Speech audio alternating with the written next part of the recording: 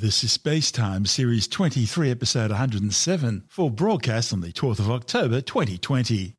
Coming up on Spacetime, lakes of liquid water found on Mars, how Einstein's description of gravity just got even harder to beat, and NASA's Northern Territory rocket launch program delayed by COVID-19. All that and more coming up on Spacetime. Welcome to Spacetime with Stuart Gary.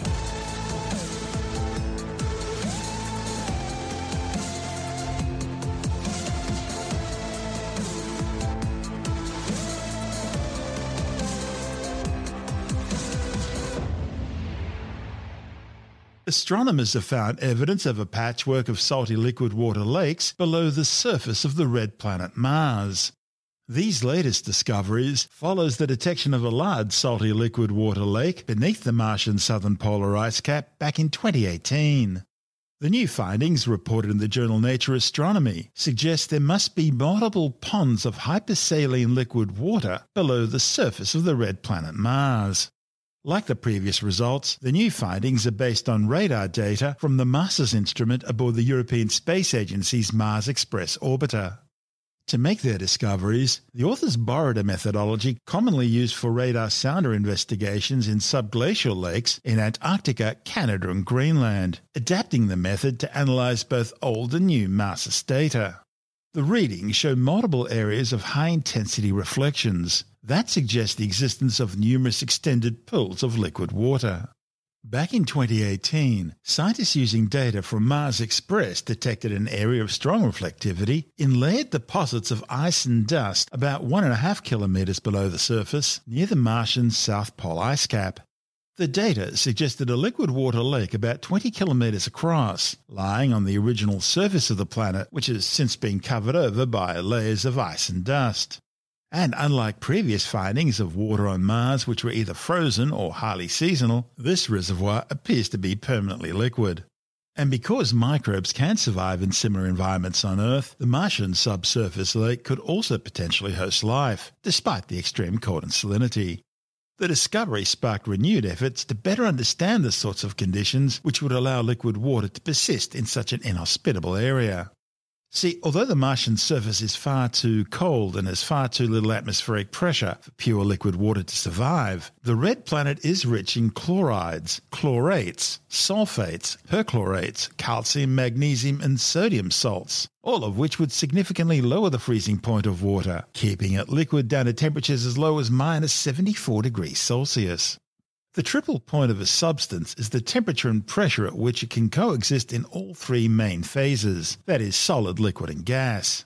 For water, the triple point is found at 0.01 degrees Celsius and at 6.12 millibar, or 0.6% of atmospheric pressure on Earth's surface. Although there are some equatorial regions on Mars which do have conditions just below the triple point of water, most of the planet endures temperatures far below that. And when the atmospheric pressure is lower than the liquid's vapour pressure, the liquid evaporates through a process called sublimation. Pure water readily sublimates under the thin Martian atmosphere, which is just 1% of atmospheric pressure on Earth. However, salt solutions or brines don't evaporate or freeze as easily, and therefore would be more likely to remain liquid on Mars. The experiments suggest that water mixed with magnesium chlorate would be less likely to evaporate or freeze on Mars compared to water mixed with sodium or potassium chlorate. NASA's Phoenix lander touched down near the Martian North Pole back in 2008. It's the furthest north any mission has ever gone. And when mission managers photographed the lander struts, they saw droplets of liquid coalescing on the structure. Now, scientists believe these were droplets of saline water that had splashed up during the landing, and they remained in a liquid form for some time. As to where the water came from, well, a trench dug by Phoenix uncovered frozen water just a centimetre below the surface. So, Phoenix was landing, its rockets were firing, and the heat of those rockets melted some of the water, which then splashed up onto the landing structure. The new study not only confirmed the position, extent and strength of the original 2018 South Pole detection, but it also discovered 3 new separate bright areas, 3 additional lakes, each about 10 kilometres wide. As for this new study, it not only confirmed the position, extent and strength of the original 2018 South Pole Lake detection, but it also discovered 3 separate new bright areas, that is 3 additional lakes, each around 10 kilometres across. In other words, the main lake is surrounded by several smaller bodies of liquid water. Now, at this stage, the authors can't determine if these lakes are interconnected or if they're each isolated bodies. One of the study's authors, Grisella Caparelli from the University of Southern Queensland, says laboratory experiments studying the stability of hypersaline aqueous solutions have helped explain the presence of the liquid water. These experiments show that high salinity brines can persist for geologically significant periods of time, even at temperatures as low as minus 125 degrees Celsius, which are typically found in the Martian polar regions. Now, while the existence of a single subglacial lake could be attributed to an unusual condition, such as a volcano under the ice sheet, the discovery of an entire system of lakes implies that they're actually fairly common, and that suggests some kind of natural formation process that's probably been going on through much of Martian history. Now, taking that a step further, it could also imply that these lakes could retain traces of any life forms that may have evolved on the red planet when Mars was a warmer, wetter world with a denser atmosphere, something more similar to the Earth rather than the freeze-dried desert the red planet has become today. Caparelli says the findings confirm that the thick Martian ice sheets, far from being uniformly structured wastelands, should be viewed as stratigraphically and physically complex geological formations, deserving to be fully explored in detail. Well, the new data have shown us that there are 3 other little lakes around the main one. They are all separated from each other by strips of dry terrain, and the smaller ones are about 10 kilometers across each. It shows that the Martian environment isn't doing these things randomly, doesn't it? Because if it was just one liquid water lake, that could be a volcano or something that caused that. But to have, have more, that raises questions about, this is some natural geological process which occurs on Mars. Well, that's right. You've been doing your research, actually. There was a paper published last year by a group in the U.S. that speculated that there might be volcanoes under the ice, or there could be an area of anomalous geothermal activity. For example, if there were magma chambers underneath the area where we found the first lake. But that would require really high geothermal gradients, and there is no evidence for that. Having found 3 more little lakes in the region, clearly, as you mentioned, it signifies that we are not looking at a unique occurrence, but we are looking at something which has much more global implications and very well linked to the climate and hydrology of Mars. In order to allow water to remain liquid at such cold temperatures, it needs an added touch of something, doesn't it? Well, that's right. Yes, we need some antifreezer. So pure water, obviously, at these temperatures will not exist in liquid state. In fact, we have ice there. But if we add some antifreezers, such as, for example, chemicals like salt, we know that salts depress the melting point of ice.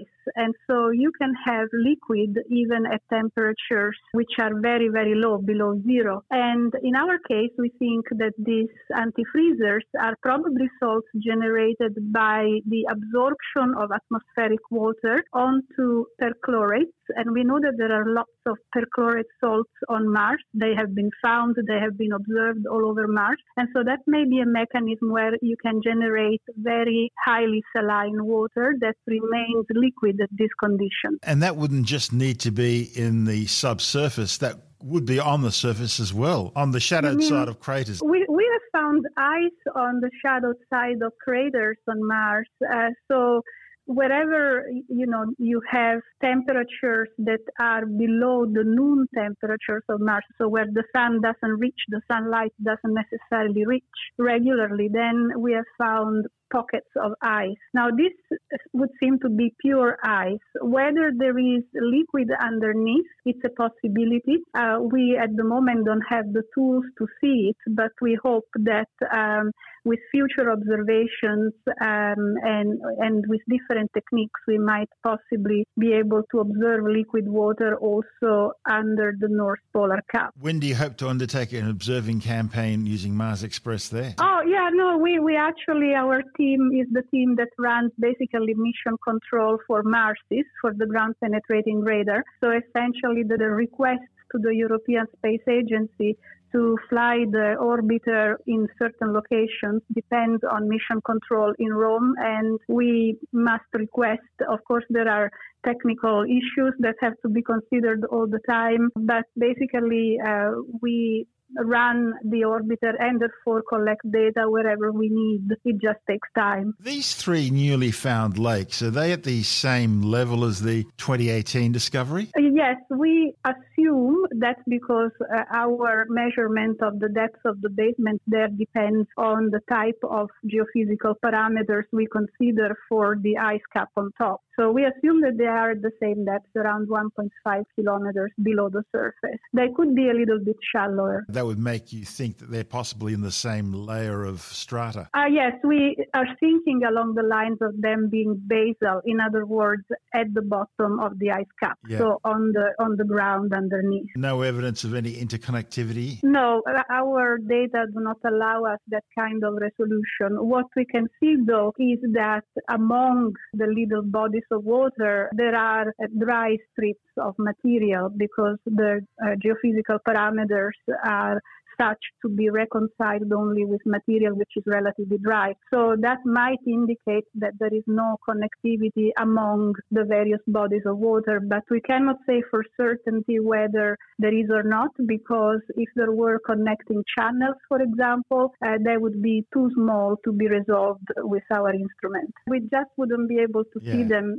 Our footprint is extremely large, so the footprint of what we can see on the surface. So our resolution of features is not very, very good.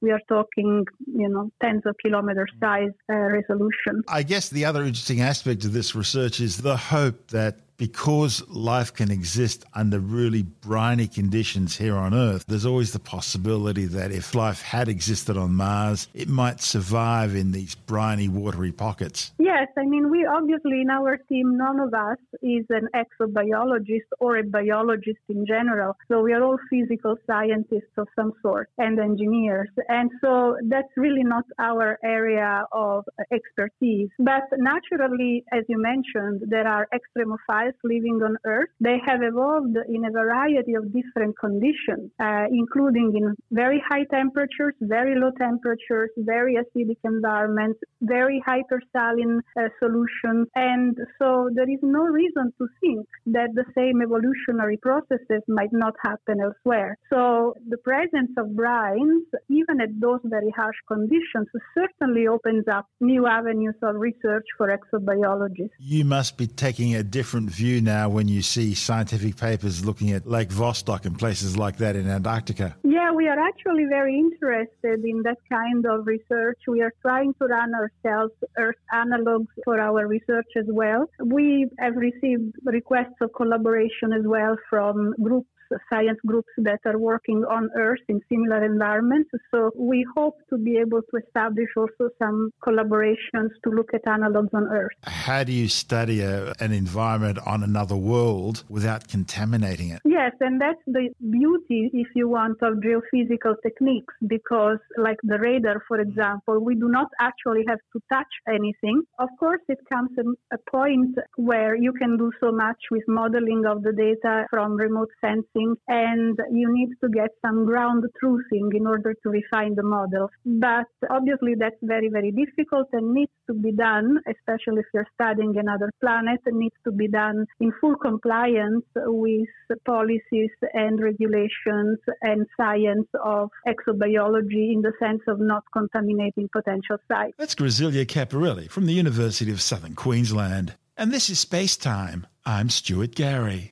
Still to come, they say don't bet against Albert Einstein, and it looks like that's been proven again with a new study on supermassive black holes proving that Einstein's description of gravity just got a lot harder to beat. And coming up a little later, have you ever wondered what happened to that NASA Northern Territory launch program we talked about last year? Well, it's still happening, but it's been delayed by 12 months because of COVID-19. We'll have all the details. All that and more still to come on Space Time.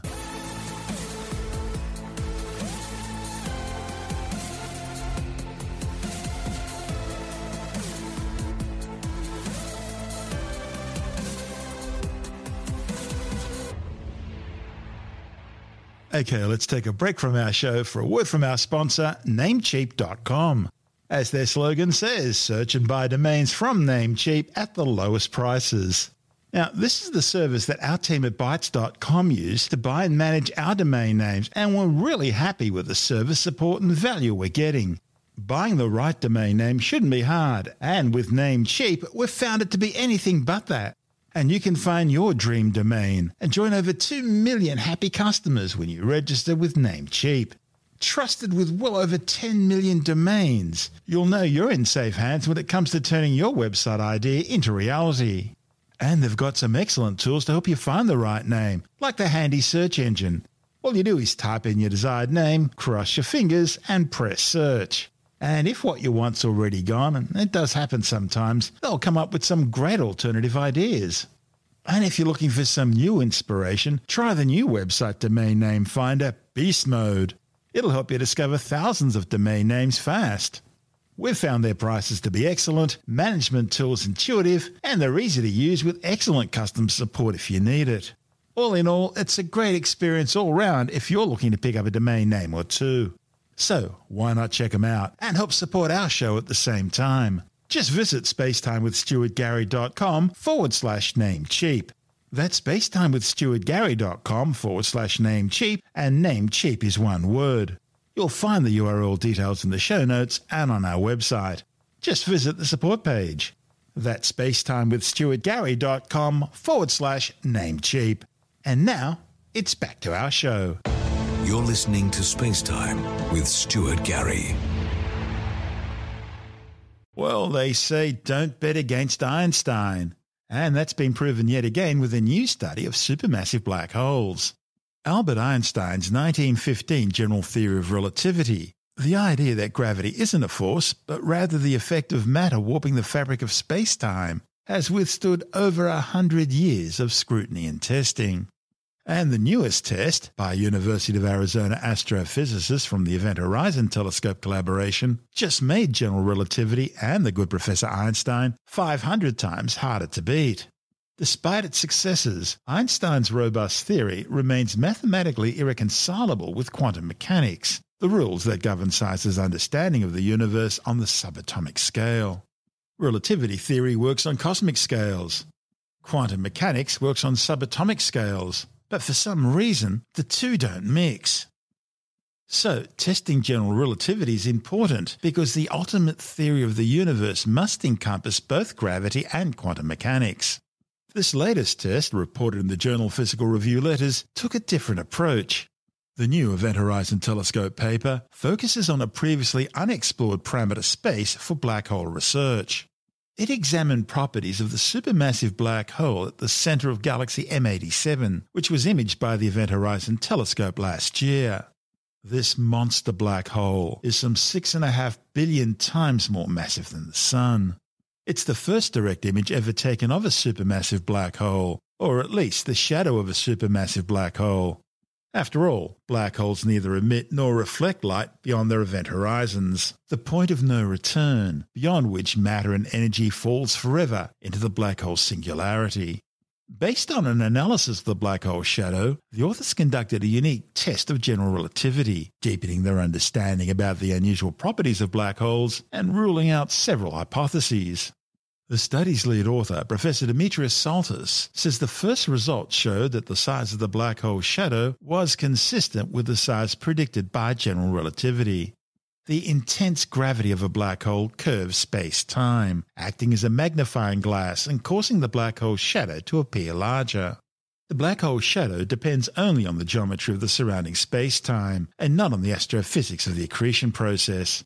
And by measuring the visual distortion, the authors found that the size of the black hole shadow corroborates the predictions of general relativity. A test of gravity at the very edge of a supermassive black hole represents a first for physics and offers further proof that Einstein's theory remains intact, even under the most extreme conditions. The black hole shadow is unlike the shadows encountered in everyday life.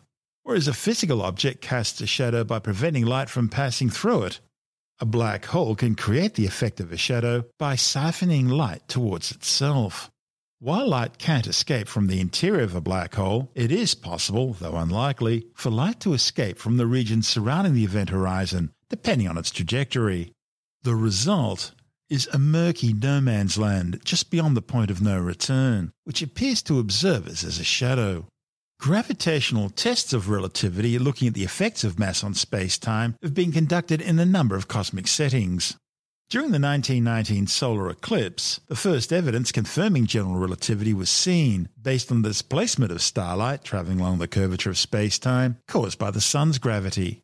More recently, tests have been conducted to probe gravity and general relativity outside the solar system and on cosmological scales. Examples include the detection of gravitational waves at laser interferometer gravitational wave observatories like LIGO and Virgo. Gravitational waves propagate through the fabric of space-time like ripples on a pond, just as predicted by general relativity. And these tests will become even more powerful once the Event Horizon's team image Sagittarius A star, the supermassive black hole at the centre of the Milky Way galaxy, a 4.3 million solar mass monster located 27,000 light-years away. And even more detailed observations will be possible when additional telescopes are added to the current Event Horizon telescope. In reality, an interferometer composed of numerous individual radio telescopes, all connected electronically through supercomputers to act as a single giant telescope the size of the Earth. In addition to providing a brand new test for all alternative formulations of gravity, it also connects the constraints from black hole images to those of other gravitational experiments. Such diverse perspectives are essential to a more comprehensive understanding of the underlying nature of black holes. The nearly circular shape of the black hole shadow, as observed, may also lead to a test of the general relativistic no-hair theorem, which states that a black hole is described entirely by just its mass, spin, and electrical charge. In other words, two black holes that possess the same mass, spin, and electrical charge would be considered indistinguishable from one another, similar to the identical nature of like subatomic particles. But should geometric irregularities be detected, it would potentially indicate the existence of additional black hole properties beyond mass, spin, and electrical charge.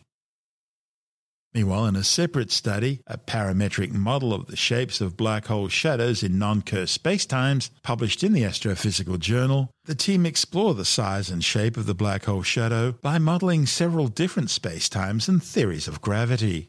The authors say the black hole images are providing a completely new angle for testing Einstein's general theory of relativity. And together with gravitational wave observations, they mark the beginning of a new era of black hole astrophysics. This is Space-Time.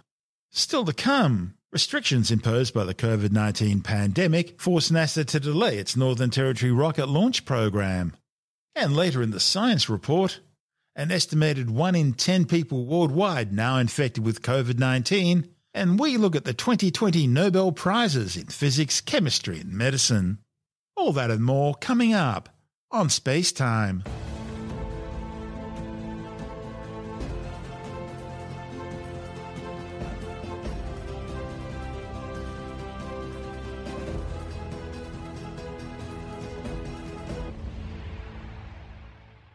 Equatorial Launcher Australia says it'll be the middle of next year now before NASA begins launching rockets from its new East Arnhem Land facility. Restrictions imposed by the COVID-19 pandemic forced NASA to delay its Northern Territory launch program, which should have been underway by now. The site near Nhulunbuy, some 700 kilometres southeast of Darwin, will launch at least 4 Black Barat-sounding rockets carrying scientific payloads on suborbital ballistic missions. The payloads will include spectrometers to study light from the Alpha Centauri triple star system, looking for atmospheres around exoplanets, and to detect interstellar gas so as to better understand the structure and evolution of galaxies. Equatorial Launch Australia, which operates the site, has secured a contract with the American Space Agency for an initial 3 launches next year. Being just 12 degrees south of the equator, the launch complex is located in an equatorial sweet spot for launching payloads into space. In fact, only the European Space Agency's Kourou spaceport in French Guiana is better situated at just 5 degrees from the equator. You see, being on or near the equator provides launch vehicles with extra delta V or velocity when launching to the east. That comes about because of Earth's rotation, and it amounts to an additional 4.5 kilometres per second compared to launches at higher latitudes. Now, all that additional boost translates into extra payload for the same amount of fuel compared to launches from facilities such as Cape Canaveral, Vandenberg, Baikonur, or any of the launch complexes in Russia, India, China, or Japan. This is Space Time.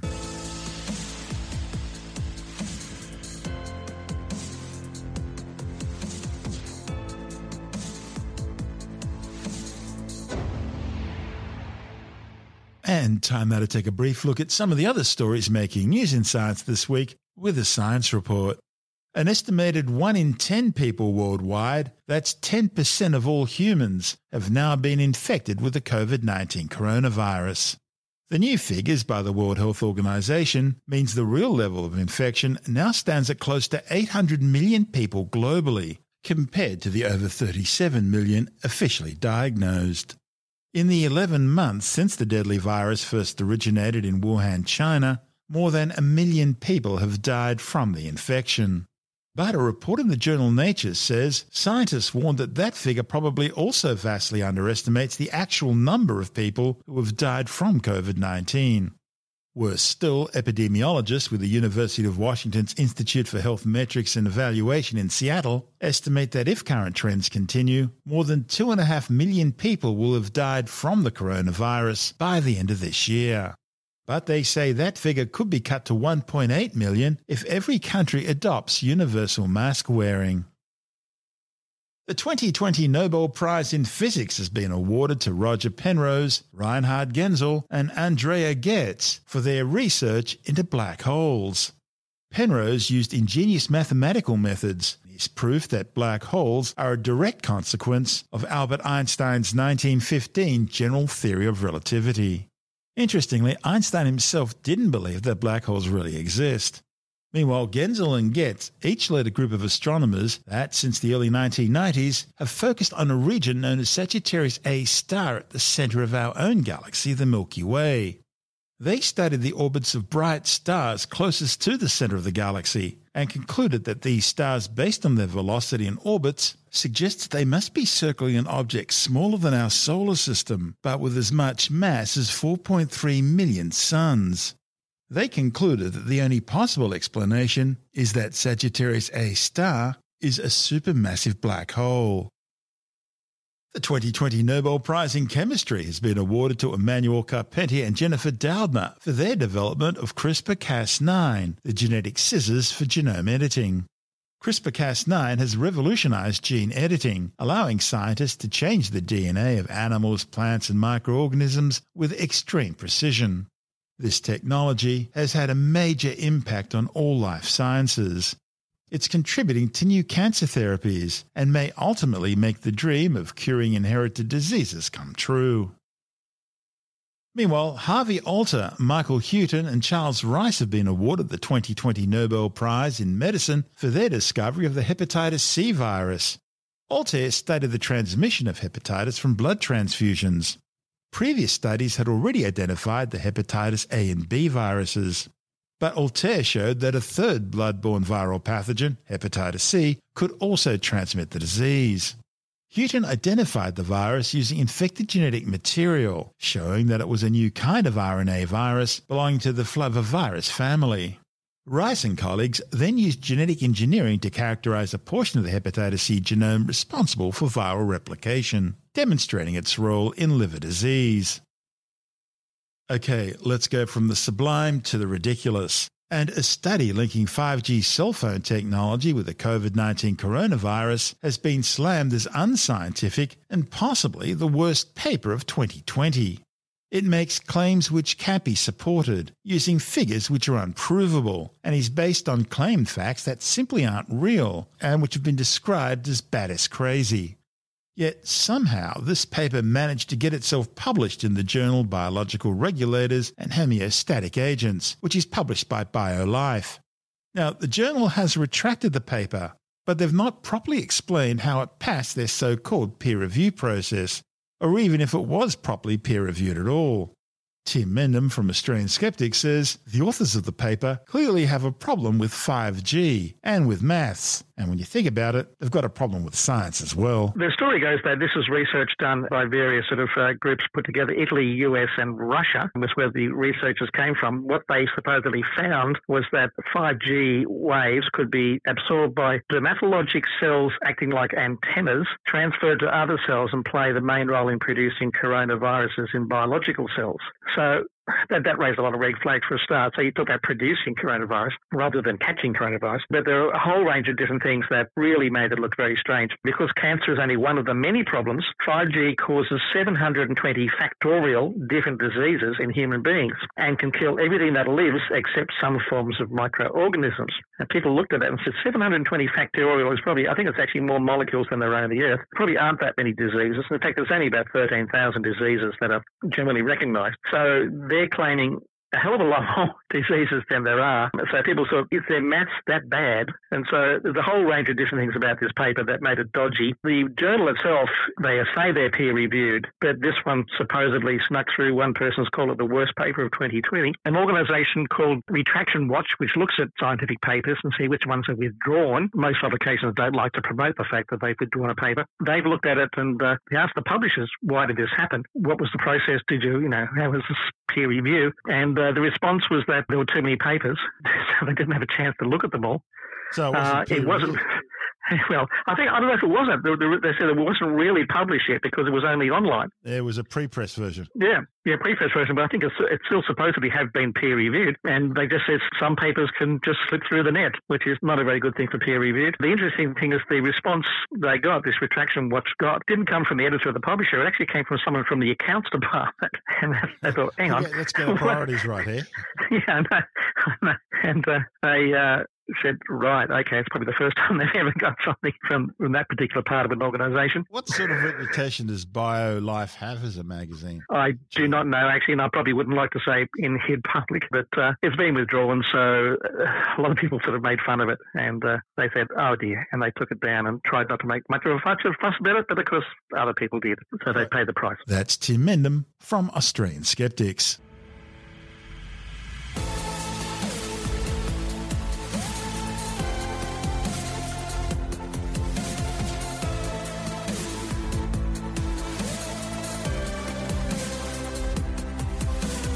And that's the show for now. Spacetime is available every Monday, Wednesday and Friday through Apple Podcasts, iTunes, Stitcher, Google Podcast, Pocket Casts, Spotify, Acast, Amazon Music, Bytes.com, SoundCloud, YouTube, your favourite podcast download provider, and from spacetimewithstuartgary.com. Spacetime's also broadcast through the National Science Foundation on Science Zone Radio and on both iHeartRadio and TuneIn Radio. And you can help to support our show by visiting the Spacetime store for a range of promotional merchandising goodies, or by becoming a Spacetime patron, which gives you access to triple-episode commercial-free versions of the show, as well as lots of bonus audio content which doesn't go to air, access to our exclusive Facebook group, and other rewards. Just go to spacetimewithstuartgary.com for full details. And if you want more Spacetime, please check out our blog, where you'll find all the stuff we couldn't fit in the show, as well as heaps of images, news stories, loads of videos, and things on the web I find interesting or amusing. Just go to spacetimewithstuartgary.tumblr.com. That's all one word, and that's Tumblr without the E. You can also follow us through @StuartGary on Twitter, @SpaceTimeWithStuartGary on Instagram, through our Spacetime YouTube channel, and on Facebook, just go to facebook.com/Spacetime with Stuart Gary. And Spacetime is brought to you in collaboration with Australian Sky and Telescope magazine, your window on the universe. You've been listening to Spacetime with Stuart Gary. This has been another quality podcast production from Bytes.com.